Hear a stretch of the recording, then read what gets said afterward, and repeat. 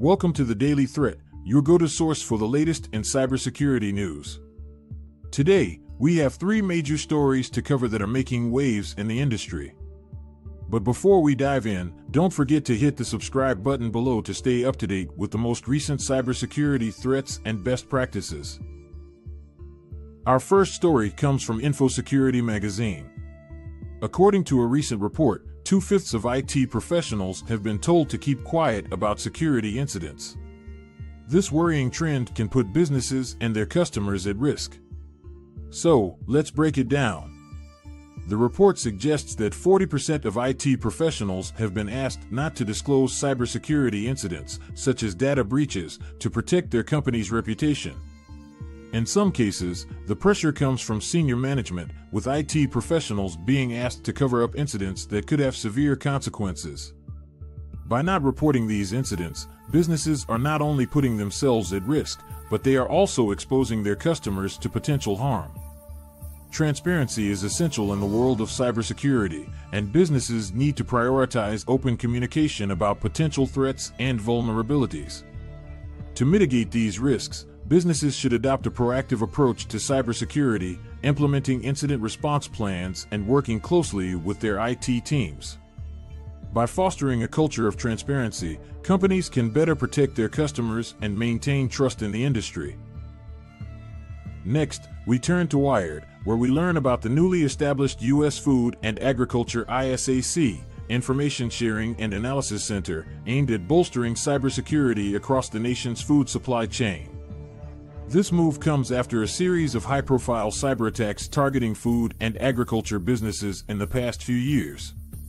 The Food and Agriculture ISAC is designed to facilitate collaboration and information sharing among various organizations within the sector.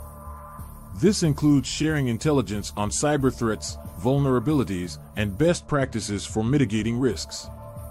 A key focus of the ISAC will be addressing the lack of cybersecurity awareness and resources among smaller businesses within the sector.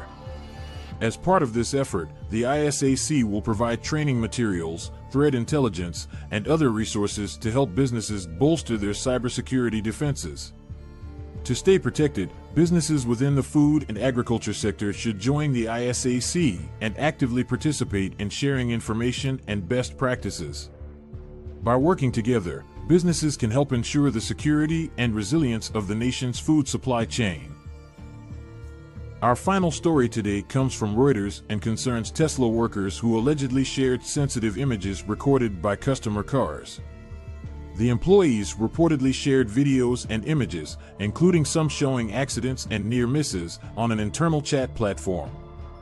This breach of privacy is a concern for Tesla owners and raises questions about the company's handling of sensitive data. While Tesla states that the data is anonymized, the fact that it can be accessed and shared by employees highlights potential weaknesses in the company's cybersecurity measures. Tesla owners should be aware of this issue and consider their privacy settings when using the company's products. Additionally, businesses that handle sensitive customer data should review their data access policies and ensure that employees are only granted access to information they need to perform their jobs. That's it for today's episode of the Daily Threat.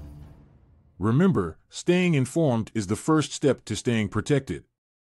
Don't forget to hit the subscribe button to stay up to date on the latest cybersecurity news. Today's episode was brought to you by QIT Solutions, your trusted partner in cybersecurity.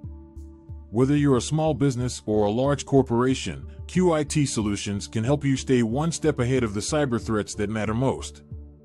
Visit their website to learn more about their services.